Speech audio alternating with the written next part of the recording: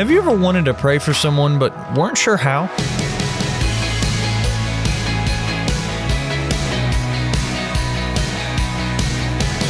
Hey there, I'm Andrew Stevens, and you're listening to Unlocked, your daily key to unlocking God's Word in your life.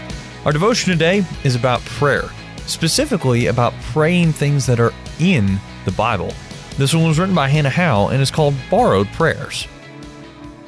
Sometimes I don't know how to pray for people, and that's a bummer because Jesus calls us to pray for others, for our friends, our leaders, and even our enemies in verses like Matthew 5:44.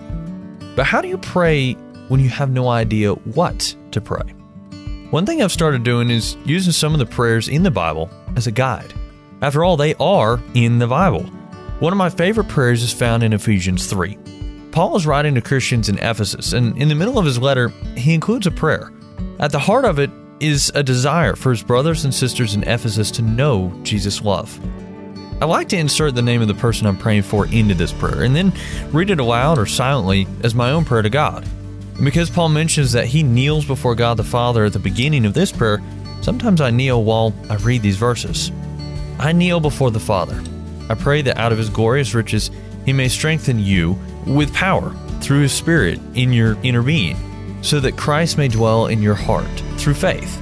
And I pray that you, being rooted and established in love, may have power, together with all the Lord's holy people, to grasp how wide and long and high and deep is the love of Christ, and to know this love that surpasses knowledge, that you may be filled to the measure of all the fullness of God. So the next time you want to pray for someone but you're not sure what to say, consider using a prayer from the Bible as a guide. As we ask according to God's will, we can rest assured that He hears us. So let's talk about this. Have you ever wanted to pray for someone but you weren't sure how? Take a look at Romans 8:26. How could it be comforting to know that the Holy Spirit prays for us even when we don't know how to pray? Who's someone you could pray for right now?